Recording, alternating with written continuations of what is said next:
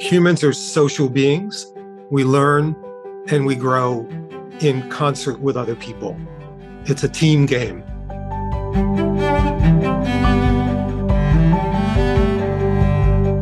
Welcome, everyone, to Culture by Design.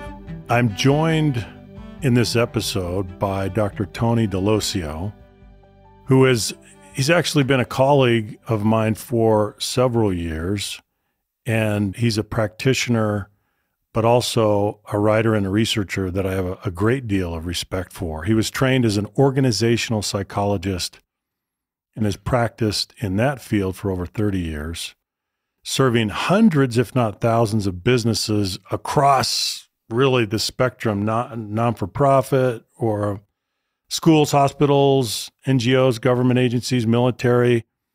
I think you've worked across the spectrum, Tony. I have, only because the work took me to those different places. But I'm really interested now, Tim, in working in sort of very mission-driven organizations. It's very exciting, like schools.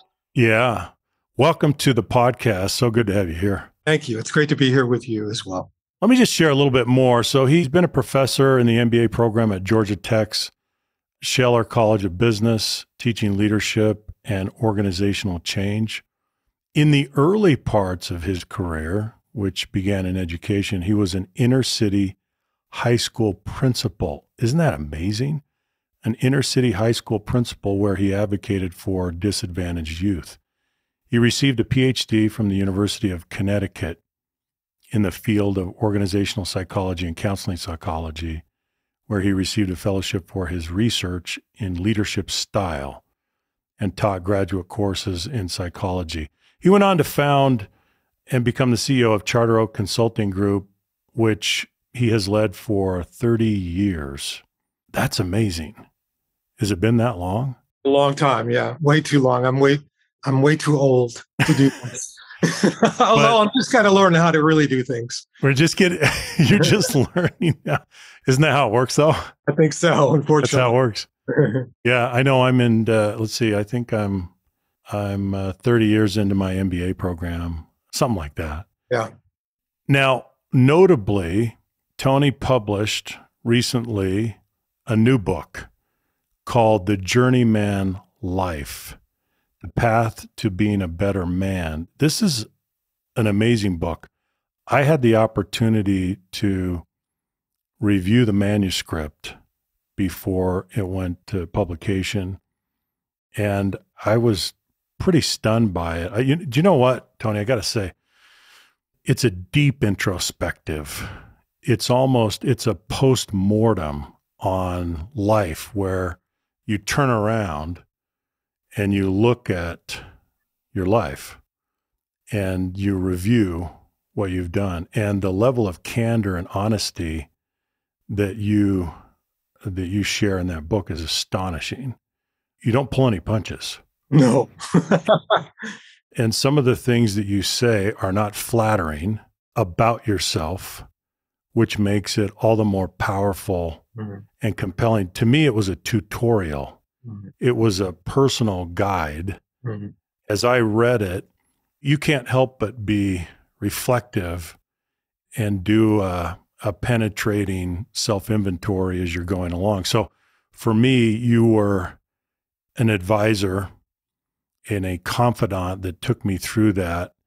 And through your own vulnerability, you drew me out. I thought it was an incredible journey. So Thank you. Let me begin with this. First of all, can you just give us a thumbnail sketch of your story, where you grew up, and maybe some stops along the way, just a little bit? Yeah, sure. Thank you. And thank you for that. I'm so happy to hear that the book landed on you the way it did. And that's really was my hope in writing it, to do that, kind of lay myself on the table so that other people can understand better what the journey really is like for all of us, because we're all the same. We think that our stories are so unique and different, and but in reality, we as modern men in today's society have a lot that's the same about how we feel and deal with life and what we think is real and what's working and what isn't. And that's what I really wanted to write about. Yeah. The genesis of this book really is really the answer to your question about sort of where I came from. Because I grew up in a blue collar town in Waterbury, Connecticut, which was then the brass city of the world.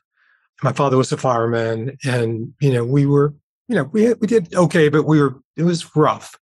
My mom had two baby boys that died at birth after I was born, and she became very psychologically ill because of that and other things, and was in and out of mental institutions while I was growing up, Tim. While you were young. Yeah. During your formative during my, 4, 5, yeah, 8, 10, 12, 15, she became obsessive compulsive neurotic. And it was a very extreme environment that I was raised in. And I had to learn a lot of coping skills, but I had a lot of trauma, and I had a lot of, challenges that came along with me like a ball and chain in my life that made life difficult for me to navigate. And that's really what I'm writing about in the book, is that we all have that story. I mean, whatever our version of it is, we have it.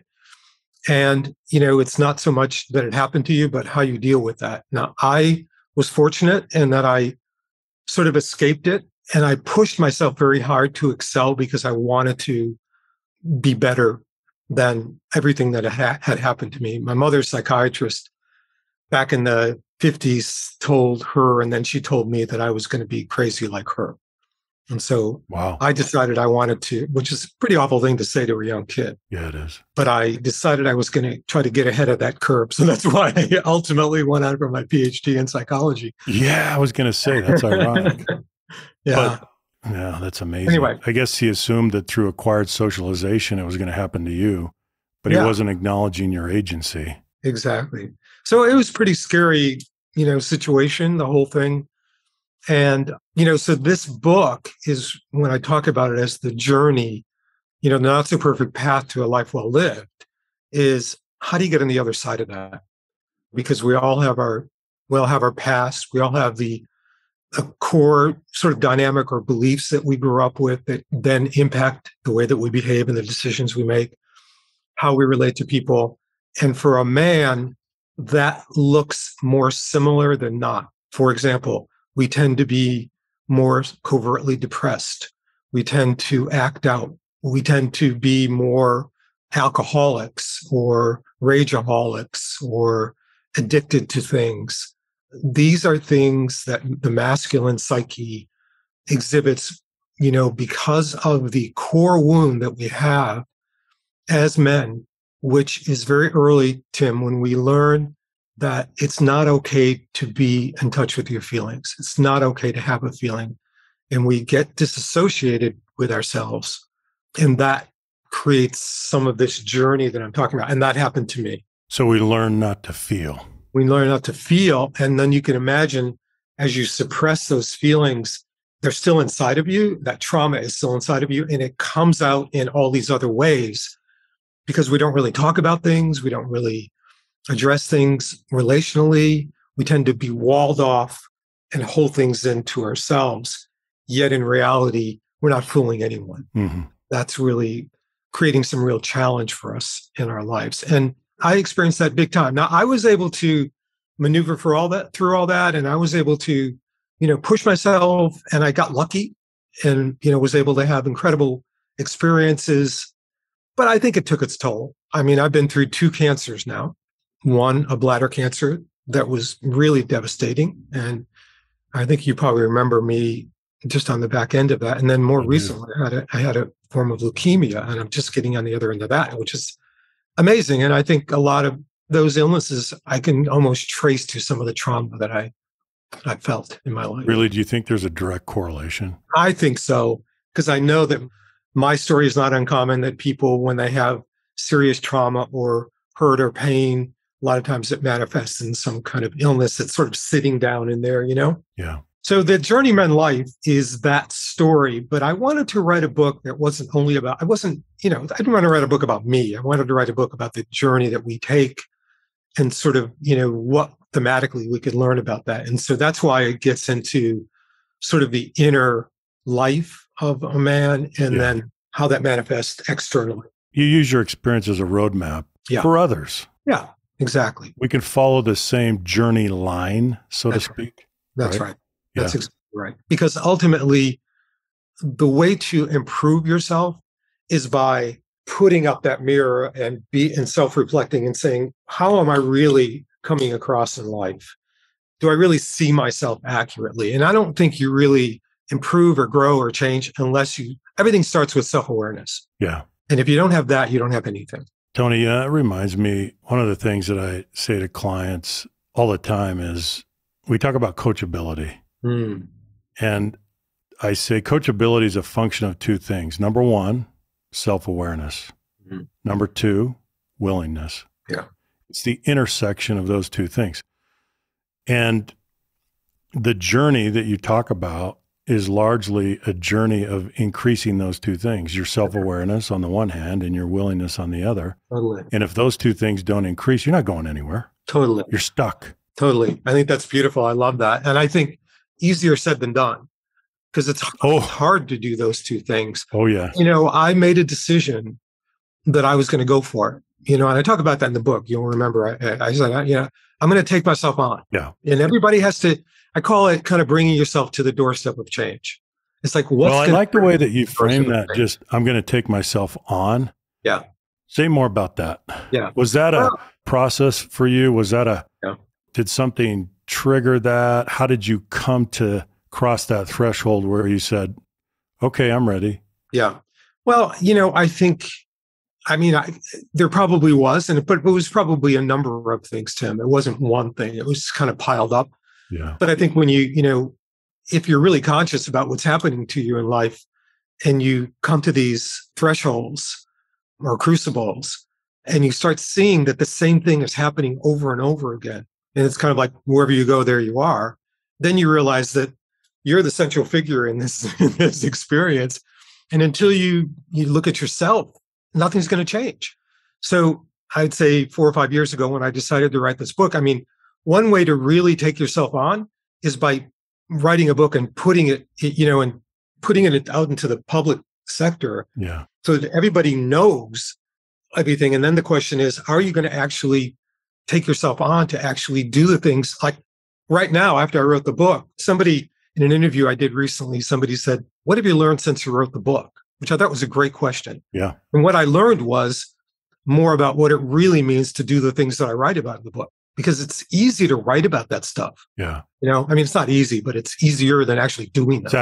It's easier than doing it. Exactly. And now I decided to do it and I'm doing it. And so the book came out in January, and the last 4 months, honestly, at age 74 have been the most growth I've had my whole life. And I'm not just saying. No kidding. Like I've really taken myself on internally, and I'm gaining all kinds of awareness about really what's been operating for me and how I can change. So Tony, to that point, so I have a friend that's been a psychotherapist for, over 30 years. Mm-hmm. And he said, Tim, here's the reality. He said, I've worked with a lot of people, right? It's been over 30 years. And he said, here's the pattern. People change at the precipice, if at all. Yeah. That's the empirical pattern. So I think it takes us back to the theory of cognitive dissonance. Yeah. So we do things in our lives and we're not happy about it. We don't like the consequences. The consequences sting. The consequences are bitter. Mm-hmm. And we experience pain and suffering. And every time that happens, we arrive at another decision point.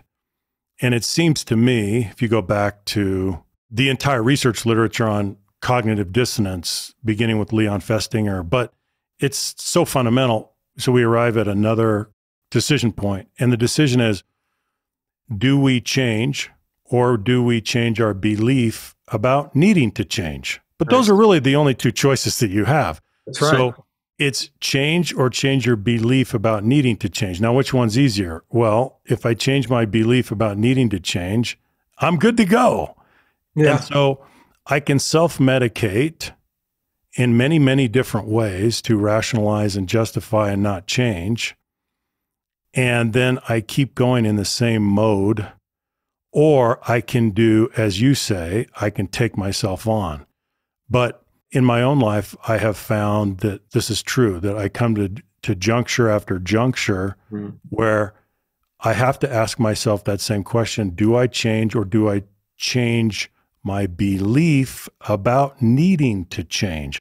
But it's one or the other. There's not a third option. No, it's that's one or right. the other. And we go from juncture to juncture to juncture in life, and we make decisions and we behave, and then we generate consequences.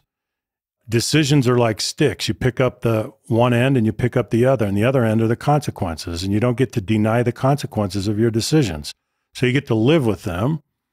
But what's interesting to me is that even when we're swimming in pain and the negative consequences of our decisions and what we do, we seem to have an incredible ability for denial, for self-justification, for rationalization, and to continue in that mode. We can absorb a lot of pain.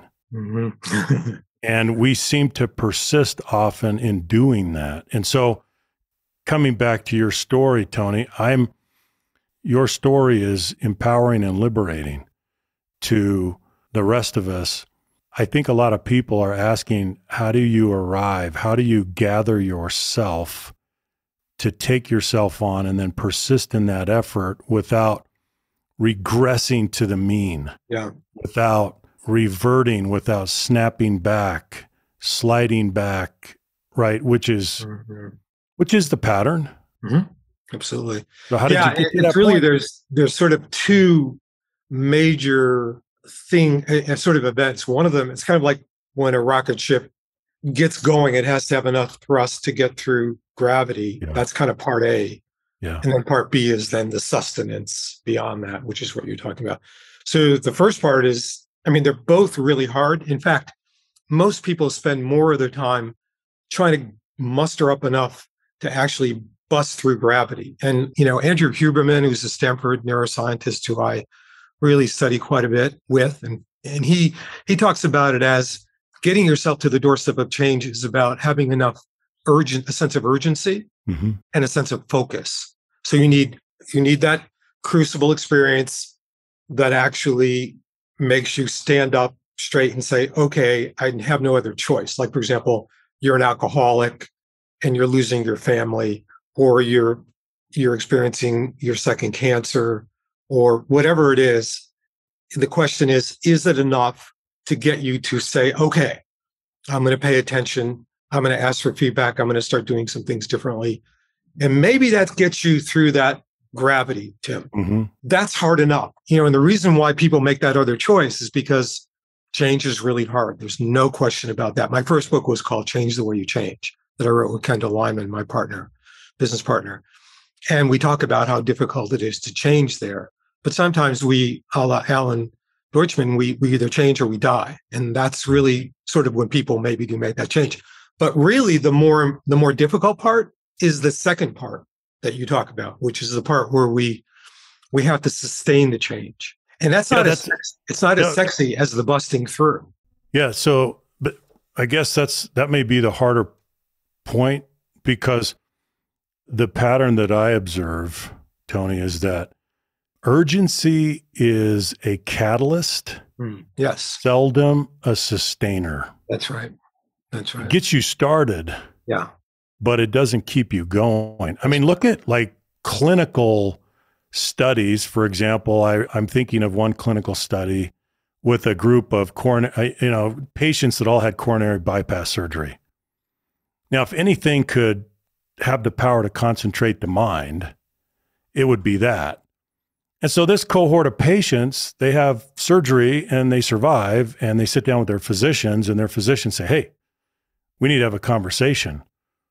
If you don't change your lifestyle, you're not going to be around. So you need to change your lifestyle in terms of diet and exercise. So then they track them, right? So it's a longitudinal study. Well, how many of them sustain What percentage of the cohort sustains changes in lifestyle? 10%. And yet they just went through coronary bypass surgery. Right. So it doesn't seem to be anything that could give you a greater sense of urgency. So it is this tremendous catalyst, but I don't see it as a sustainer. Yeah. So how do you break through the atmosphere, so to speak, to continue the analogy? Right. Yeah, we've got some momentum. We're coming through gravity, but now what? Yeah. Well, one of the things I talk about in the book and what I'm actually focused on right now is creating men's groups to actually create a support system for that change, much like you would do, Tim, in Alcoholics Anonymous. Yeah. Because you really have to, it's sort of like you're an addict. It's sort of like, AA is one of the most successful change platforms that we know of in modern No question. times. And if you think about the model, that's the model we need. So what I'm doing is asking men who want to change to be a part of a network where they actually show up and are now together supporting each other, and also going public with, like, for example, I wrote this book. I talk about to my family, to my wife, to my friends, what I'm trying to do. Yeah. So that it's no secret. And I have to live that. I have to role model that. And so when you do that, you consistently increase your probability for sustenance. Mm-hmm. So in the book, I write about, it's sort of like the old Pac-Man game, Tim, where you just keep getting more power. Well, what are the things that you can do to pile on that would get you more power? And that's really what it's about. You have to set good goals. You have to have accountability, a cadence of accountability. You have to measure success. You have to build a network. You have to have accountability meetings. I mean, all of the things that we all know about. Yeah. I mean, they're easier said than done, but if you do them, you raise your probability of success enormously. One of the most important things you could do is, like with your significant other who knows you the best, is to put it on the table and just make it be part of the regular conversation and say, I am doing this and I need your help to do this. And then you start systematically taking yourself on. Yeah. And that's what I'm doing. I mean, this morning I had a session with my therapist and we uncovered something that was really, really exciting. And I already had a conversation with my wife, Teresa, about how I want to work on that and how she can help me. That's an example of what I'm talking about. Yeah. The support, the accountability, the sources of renewal. That's right. So basically, Tony, you're not going to go do it by yourself. Exactly. In isolation, right? Exactly. Yeah. Humans are social beings. We learn and we grow in concert with other people. Right. It's a team game. It is. Yeah, it really is. That's fantastic. But we want, as men, we like being independent. We like being walled off. It feels more secure. It feels stronger, more masculine. But in reality, it's not the perfect path at all. It's the most imperfect path. Yeah. You can only be so stoic. Exactly. It's really true. Exactly. That's really true. That's fantastic. Well, I would recommend this book to our listeners. It is a different kind of experience Tony, that you take us on. Mm. And I appreciate, as I said, when I started reading it, my eyes opened wide and I looked up and I said, oh, this is a different kind of journey. And Tony is putting himself on the table for analysis, and he's willing to bear scrutiny here. Well, he's actually sharing that.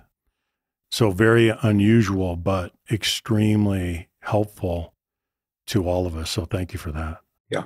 Yeah, pretty amazing. And then to segue, really, then, both you do, Tim, and I do work with leaders of enterprise and schools. And, and then the question becomes how, because they're under such great scrutiny, they live their lives so independently, then their ability to change and grow becomes eminently important. And we see this in all aspects of our leadership, in all aspects of government and industry and education and whatever.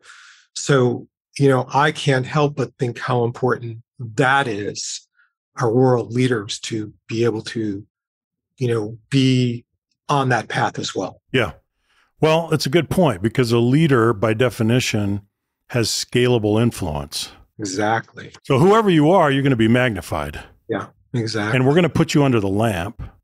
And so whatever you're modeling reverberates for good or for ill. Yep. You're a cultural architect, whether you like it or not. It's not a role you can abdicate. Beautiful. So what are you going to do? And as you say, Tony, your ability to change, your ability to improve has scalable impact. So what have you learned about that? Do you have any Well, there was examples? there was a seminal story that I experienced.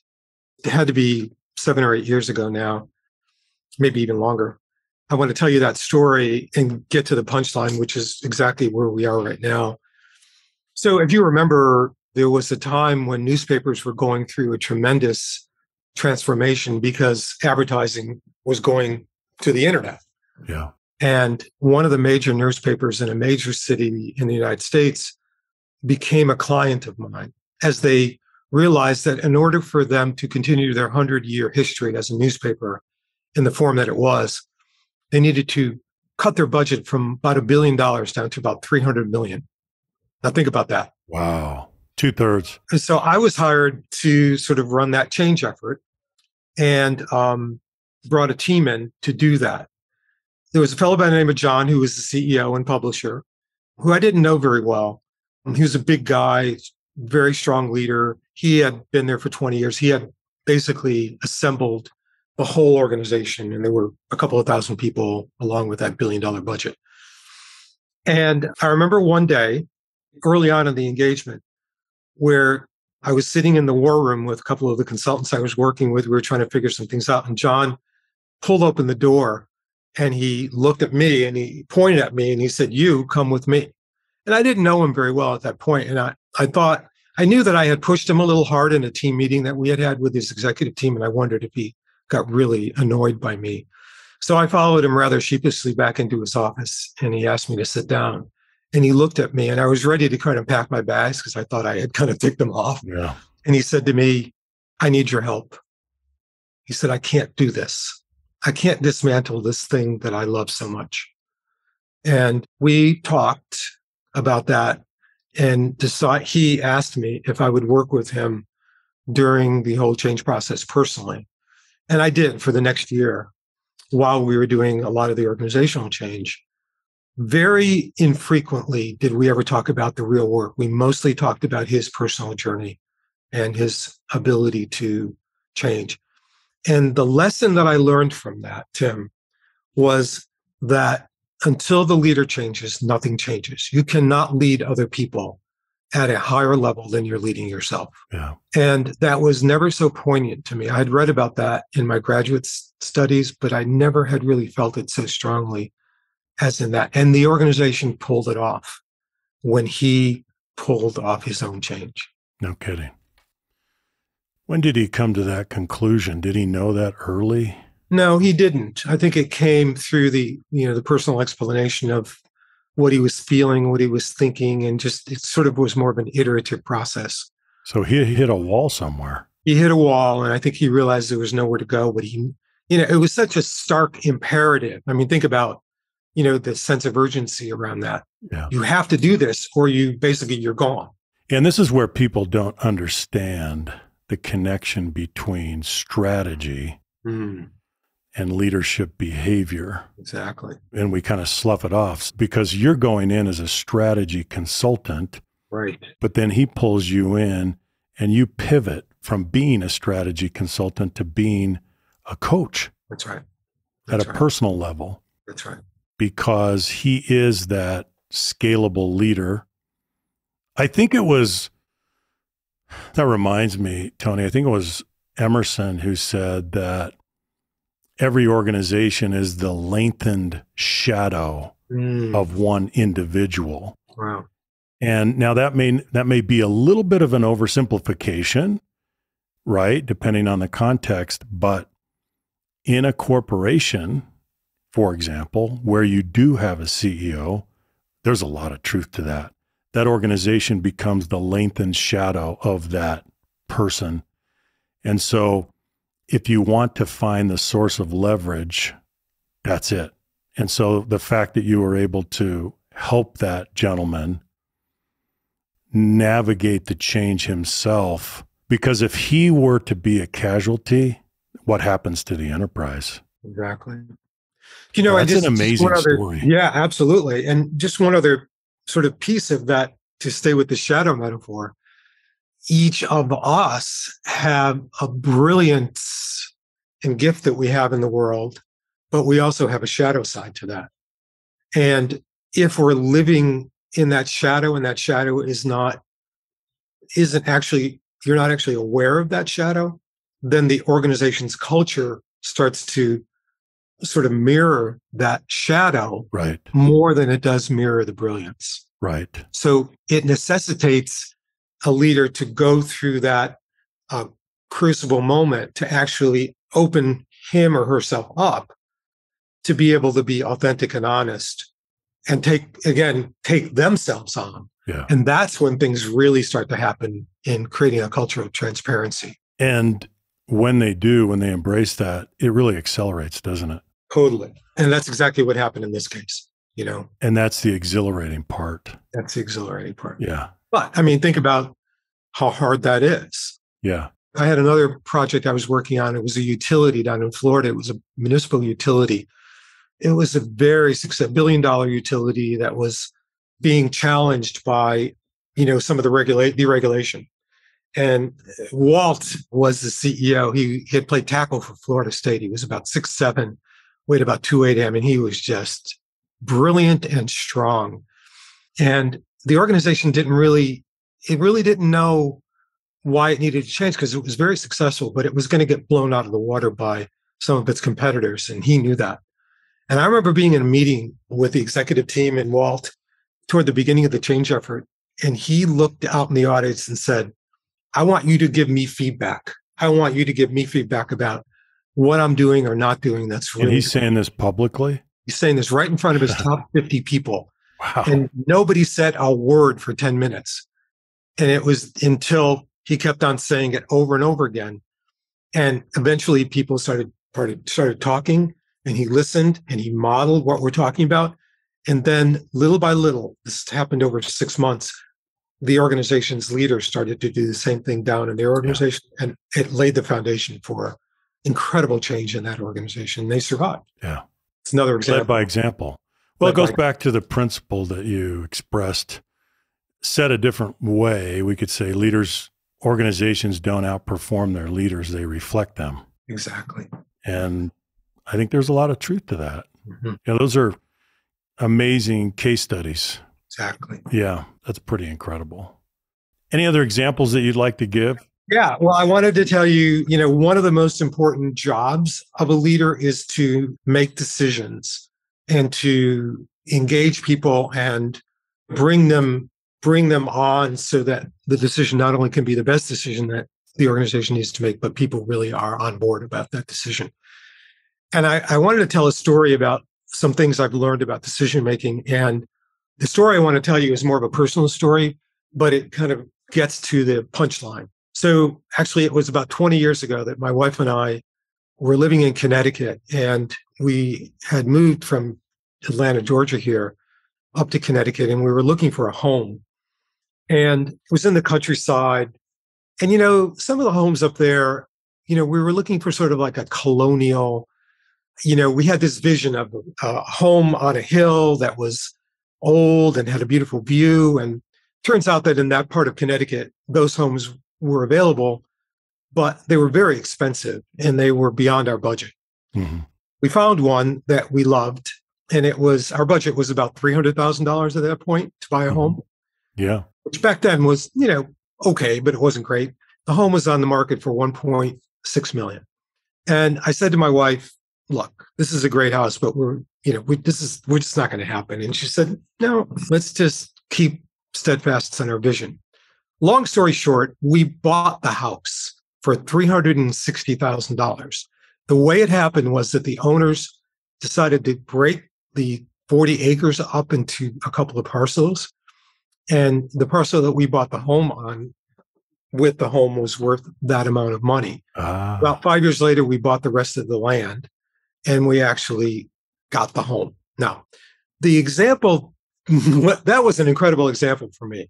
because I think for many of us, the sort of masculine way of thinking about something like this would be a very straight-lined approach. But my wife took a very different approach, which was more of a sort of intuitive, open sort of approach to possibility, Tim. Okay. To possibility. Yeah. And if you think about most decisions that are made in organizations, they tend to be more, I would say, black and white, data-based, fact-based, well, which is great, but it doesn't leave open the possibility of intuition and change. And I learned about this, the sort of the nomenclature for this, in a study that I found from a Harvard Business Review article by John Hammond, who wrote a classic Harvard Business Review article called "The Hidden Traps in Decision Making." Do you know that one, Tim? I don't know that I've read that one. Yeah. And it talks about decision heuristics, which was a term that was invented by Daniel Kahneman, who, of course, won the Nobel Prize for his research and wrote a national best-selling book called Fast and Slow Thinking. Yeah, exactly. And in that book, he describes the difference between advocacy decision-making and inquiry decision-making. Now, advocacy decision-making is where you get data and you make up your mind, or oftentimes you have framed the problem in your mind based on your own preconceived notion. And then you go into the problem solving with other people, but trying to prove your point. Mm-hmm. You already have the confirmation bias inside of you. Exactly. That's one of the heuristics. Inquiry decision-making is where you have all that data, but you go into it wanting to open it up to the exploration of other people. Now, the way this intersects with what we've been talking about in the previous part of this is that it takes a pretty big person to be an open person and not need to be your way. Mm-hmm.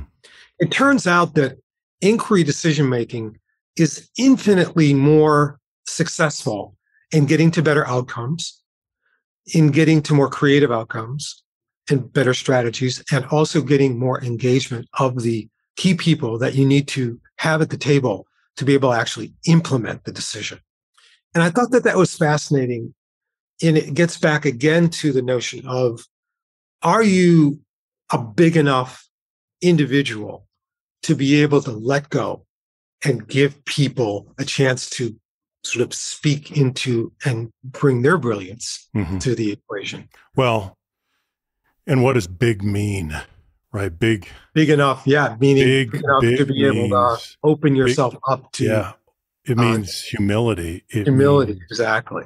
Letting go of your ego defense mechanisms. Exactly. It means soliciting feedback. It means holding your opinions lightly. Exactly. At least for a good long time, as you're soliciting feedback, input, you're inviting a collaborative process. Yes. That is unusual. Well, do you know what? It's interesting because it runs contrary to the imperial model of leadership. That's right. That many of us have been taught. Yes. And with that model, we are taught that a leader is the oracle. The leader is the repository of answers. Come to me, I'll give you the answer and dispatch you. But it seems, Tony, I think we can see this, that the more dynamic the environment is in which you're trying to work and lead, the more antique and antiquated and obsolete that model becomes, because you simply do not have the equipment to process the environment inside the organization, outside the organization, what Peter Drucker called the meaningful outside, to be able to process, to synthesize, to distill, to make decisions. You can't do it. Yep. There's no way you can do it. Totally. So listening to you tell that story makes me think that we have a lot, as much as we have to learn as we move further into the 2020s, many of us have a lot to unlearn so that we can be successful in decision-making in particular. Totally. Especially as you think about, the machine age, the age of the smart machine coming up, because most of the sort of things that were differentiators in the marketplace become commodities. Yeah. And what really makes the difference is one's ability to be a leader and to build a team and to actually bring their brilliance to the table. That's how we actually will compete in the future. That's right.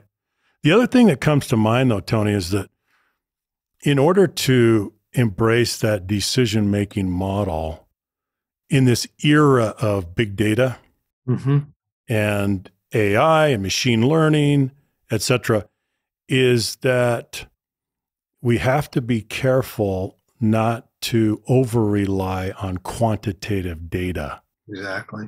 And so what about the rich qualitative data, the impressionistic data, the intuition? What if someone comes to you and says, this is what my gut's telling me. Yeah. These are what my instincts are telling me, but I can't bring the data and the logic that you would normally want, the level of rigor that you would normally want based on quantitative analysis. So then we would be tempted to dismiss that, right, Tony? Exactly. So what happened is you went and you looked at the house and it was 1 point whatever million, and you said, there's the data. The data set says no, end of analysis. Conversation, yeah. But your wife's saying, hang on a second. That's not the end of the analysis. If you're open to new lines of thinking and some possibilities, right? And so we have to think creatively. It gets creative, it gets qualitative, it gets intuitive. We've got to bring that in, and then we combine it all, and it might take us in a different direction. You know, it's hard to say, but all of this indicts me to some extent because I can think of instances where I have not done that well. I just haven't. And I've closed myself off to information sources and possibilities. And I have to be honest about that. Yeah. Yeah. Thank you for sharing that. In fact, we did, I worked with Dave Hoffman, who's a professor at University of North Carolina, Chapel Hill. Many times I think probably, I would say about 100 times, we did this experiment with executives who were coming through the UNC Executive Ed Center, top leaders. And we would put them in groups, some advocacy groups and some inquiry groups. One group we'd say, figure out, come to a conclusion yourself and then go into the group and see if you can come to the best answer. The inquiry groups, we would say, don't come to a conclusion yourself, but figure it out as a group. And the inquiry groups outperformed the advocacy groups by like 90 to 10, got the right answer versus the advocacy groups because they shut down the thinking. Yeah. As soon as the leader says X, everybody else shuts their brain down. Yeah. And says, okay, how can I support that? So we don't get the benefit of anything more. They're shut down. The people in the room. It's an echo chamber after that. Exactly. Yeah. Exactly. So it all kind of brings this full circle, Tim, back to where we started, which is, I'm seeing now the intersection at this point in my life after writing the Journeyman book. I'm seeing the intersection of all that work that I had done, and certainly I know you have done in the leadership arena, that how critical that personal work is that we're talking about, because that personal work and taking yourself on is where you start to open up to new ways of thinking, doing, and engaging relationally with people in meaningful ways that create psychological safety, something that you have researched quite a bit, where emotional intelligence live, another piece where you've spent a lot of time in your thinking and development. These are really important things that happen when you take yourself on and are able to actually look at yourself in the kinds of ways that we're talking about. And then it opens up a whole nother world. It really does. Tony, I can't thank you enough for the rich conversation, but more importantly, for the work that you've done, for the contribution that you've made for all of us, both personally and then organizationally. And if there is a theme here, I'll just repeat those words, take yourself on. Any final thoughts? Well, it's hard work. And, it's hard work, but it's sort of like, what's it worth? Like what's at stake Yeah. And what's at stake is your family, your business associates, your community, your church, your school, your society, our world. There's so many critical things happening in our world now that we need real leadership, and that the best way to begin that is to change yourself from the inside out. That's how change really happens. Yeah. It's beautiful. Tony, thanks again for Thank you, joining us Tim. for this episode. So good to have you. So good to be with you. Thank you so much. Thank you.